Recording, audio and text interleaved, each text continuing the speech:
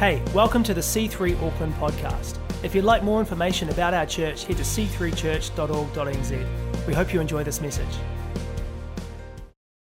My message is entitled, What Happened on the Road.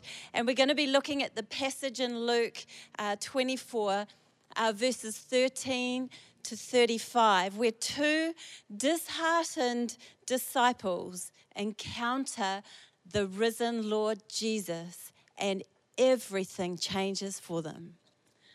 But before we get into it, who knows that sometimes unexpected things happen? You're probably groaning right now going, yeah, unexpectedly self-isolating, Fiona. And it's true. But I know those moments come with moments of shock and surprise, like we're going about our business and then stuff changes. And a few years ago, I had that very same moment. It was a quiet evening, about 10 o'clock at night, and the house was quiet. I thought my job was done. Dinner had been done, homework had been done, the crazy bath, bedtime ritual madness had happened, and finally, everyone was asleep. My mother duties were done. And so as you do, you wander down the hallway, quiet, lights out, just to make a cup of tea. And I just wandered into the kitchen, casually opened the pantry door. To my surprise, in there was a young boy squished between the door and the shelves with bread hanging out of his mouth and another handful in his hand. Needless to say, I screamed, "Ah!" And I'm not sure who got more of a fright. You know, he'd snuck down the hallway and he'd grabbed some bread, and just at that moment, he'd heard me coming. So, of course, he just slammed the door shut, hoping for dear life he wouldn't get caught. And he did. I'm not sure who got more of a fright, but I did. You see, I thought he was in bed asleep, but he was not. I thought my parenting moments were done for the night, but they were not. I thought I was blissfully alone, but I was not.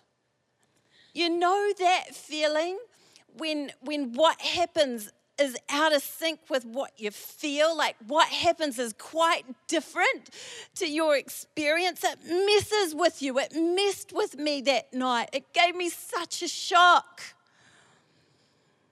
You know, and it just reminds me, sometimes we don't see the big picture. Sometimes we're in this world of what we assume is what will be, and then something hits us smack in the face and goes, your reality is not what you think it is. And I feel like that is like what things are like with God sometimes. There is a bigger picture at play, and sometimes we just have to trust Him. And I think when we do, amazing things will be revealed to us. You know, today is Resurrection Sunday, and it's good news. And I think today is a day where we lift our heads and remind ourselves of that bigger picture, of that better plan. You know, that bigger plan, that Christ laid down His life for us, that we can have new life in Him. That despite what happens, despite the unexpected turns and twists of life, we have an eternal hope in Christ. And that is good news. In Luke 24, 13 to 35, we see, as I said, Jesus' disciples, and they're on the road to Emmaus, and they are grappling with something totally unexpected. Their Lord, whom they believed was the Savior of the world, had been crucified and was dead. They thought it was all over, but it was not. They thought that Jesus was dead, but he was alive. Let's read it together. That very day, 2 of them were going to a village named Emmaus, about 7 miles from Jerusalem. And they were talking with each other about all these things that had happened. So here's 2 guys on the road, probably returning home. And the cool thing in this passage is that there's a hint, even here, that something is at play that they don't know. Because on the road to Emmaus, the Maccabees had won a victory, a massive victory across against enemy forces. And so there's a hint here by Luke that where they were going, there's this sense there's going to be victory against the odds. While they were discussing together, Jesus himself drew near and went with them, but their eyes were kept from recognizing him. And he said to them, "What is this conversation that you are holding with each other as you walk?" And they stood still, looking sad, gloomy, downcast. Then one of them, named Cleopas, answered him, "Are you the only visitor to Jerusalem who does not know the things that have happened here in these days?" And he said to them, "What things?" And they said to him, "Concerning Jesus of Nazareth, a man who was a prophet, mighty in deed and word before God and all the people, and how our chief priests and rulers delivered him up to be condemned to death and crucified him. But we had hoped that he was the one to redeem Israel. Yes, and besides all this, it is now the 3rd day since these things happened. Moreover, some women of our company amazed us. They were at the tomb early in the morning, and when they did not find his body, they came back saying that they had even seen a vision of angels who said that he was alive.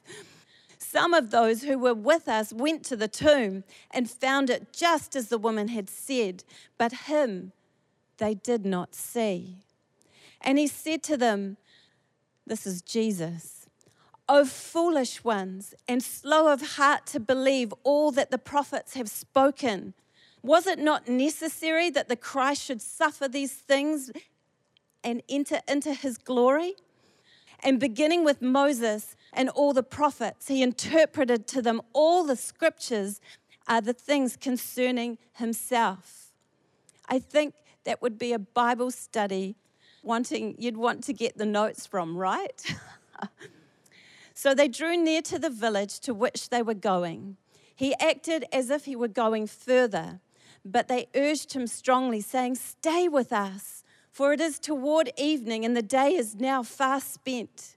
So he went in to stay with him. I love how these disciples urged him to stay with him.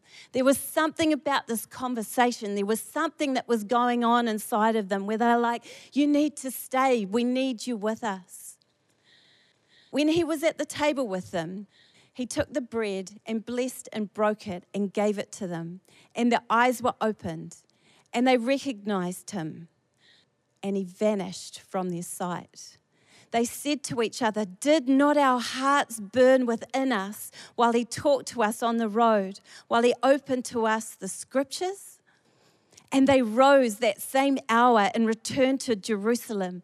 And they found the 11 and those who were with them gathered together, saying, "The Lord has risen indeed." Other scriptures, other translations say, "It's true, the Lord is risen, and he has appeared to Simon." Then they told what had happened on the road and how he was known to them in the breaking of the bread. It's a really amazing passage of scripture where these disciples encountered Jesus. And it's such a cool progression of the journey of faith. They start in this journey a little bit stunned, in unbelief, confused, rumors of what could be, has happened, what hasn't happened. They don't know. It's dramatic. They're sad and they're gloomy. They've lost their friend. They're brokenhearted. They don't know how they're going to go on.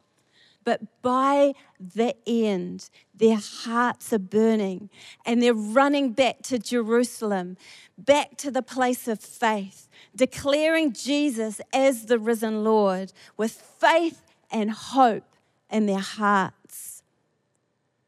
What happened on the road? Jesus walked with them. I love this. As God's followers, He journeys alongside of us. If anything will change your heart from fear to faith, it's walking every day with Jesus. God wants to be known to you. He wants to walk with you. He wants a personal relationship. He wants daily communion with you. The Lord is my shepherd. I shall not want. He wants that closeness with us. He wants us to walk with Him. And as we walk with Him, He unpackages who He is. And we begin to trust Him and see a bigger plan. In Genesis 5:24, Enoch walked with God, and he was not, for God took him. In Genesis 6:9, Noah was a righteous man, blameless in his time. Noah walked with God. In Genesis 48:15, it says, He blessed Joseph and said, the God before whom my fathers Abraham and Isaac walked, the God who has been my shepherd all my day to this day. Micah 6:8 says, do justice, love kindness, and walk humbly with your God. Leviticus 26:12 reveals God's heart. I will walk amongst you and be your God, and you shall be my people. God wants to walk with us. Would you walk with God today? The second thing that happens on the road is that Jesus opens up the scriptures to him. He says to them, why are you despairing? Have you not heard? You know, they thought that Jesus would take them out of captivity, out of the oppression of the Roman rulers. They had no idea and no understanding of the scriptures that Jesus would actually deliver them out of sin and death into eternal life. You know, and so Jesus has to be patient with them. And in fact, he actually corrects them and gives them a little bit of a rebuke. But he wants to correct their thinking. And so he just opens up the scriptures like Isaiah 53:4-5, where it says, he was pierced for our transgressions. He was crushed for our iniquities. Upon him was the chastisement that brought us peace. And with his wounds, we are healed. You know, God's word is truth, and truth will help you trust God. People make up all sorts of crazy things about who God is. And people can get a really fractured and misunderstand who God is. And we have to always bring ourselves back to the Word of God, because His Word is truth. And on His Word we can trust. Hebrews 4:12 says, for the Word of God is alive and active, sharper than any double-edged sword. It penetrates even to dividing soul and spirit, joints and marrow. It judges the thoughts and attitudes of the heart. So we know that as we have the Word of God inside of us and we open it up and we study it and we dwell on it and it becomes our food, we will know God better and we'll be able to trust Him far more.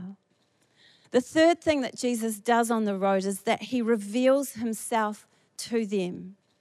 You know, as I said, the disciples urge Him to stay. And I think that should be our cry. You know, Jesus, stay with us. Reveal yourself to us in this time of uncertainty or confusion. Stay. Tell us more. Show us more. We need to have that hunger and thirst for Jesus. And I love that Jesus sits down and eats a meal. He takes the bread, He gives thanks, He breaks the bread and gives it to them. And suddenly they understand the breaking of the bread, His body broken for them. And it transports them back to the Last Supper. where the same actions took place in Luke 22:19. He took the bread, and when he had given thanks, he broke it and gave it to them, saying, "This is my body, which is given for you. Do this in remembrance of me." At that meal, he'd told them what was to come. He'd told them that he would have to suffer. And then suddenly they realize, this is Jesus with us. And then he disappears. He vanishes. And just when you think you've seen God and you understand it, the bang, he goes. And you're left in awe afresh of Jesus. And I think, I love that they say their hearts burned inside of them at that moment, right? And I think we need to stay in awe of God.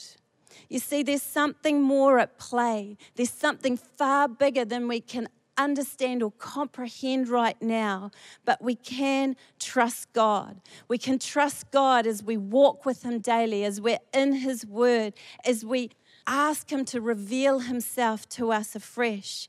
And we will keep that aliveness of our faith, that wonder of God, that awe that He should inspire in us.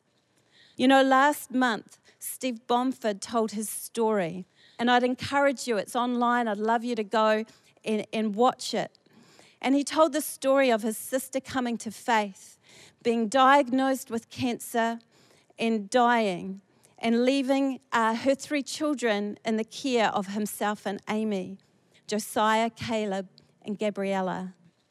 And he told the story of how God pursued him and Amy, and how He revealed Himself to them as true. And as they started to trust Him and get to know Him, He turned what was the most disastrous and dire situation into something quite spectacular. And on that night, I was completely undone, because it took me back when Gabby was 4 and Lee was sitting in my room talking. It took me back to those emotions that I felt. I was confused, sad, and potentially angry at God. That feeling where we didn't expect that to happen and we can't understand why. But I remember God turning up in that moment, in my moment of sadness. And I felt His tangible presence with me. And one day when I was going for a run and I was contemplating it and talking to God and telling Him all my questions and telling Him He got it wrong, this huge thunderstorm came down and just hailed, like hail. It was sunny and then it hailed, and I suppose that's Auckland for you, but I took that as God just going, "You've got no idea. There's something bigger at play, and I am God, and you need to trust me." And in that moment, I just said, "Lord, you are God." And a peace came upon me. And the other night when He told His story, I just got undone. What God has done, what the enemy did for evil, God has turned around 100 times for good. And so many people have given their lives to Christ. And I'm in awe of God. It might not look like the way you think it will look like, but God is in control, and He will walk with you, and He will reveal Himself to you.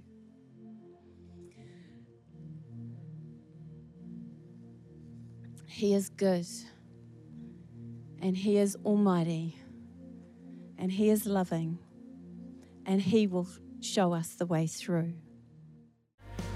We hope you enjoyed this message. If you'd like to know more about our church or to find out what's coming up, check out c3church.org.nz.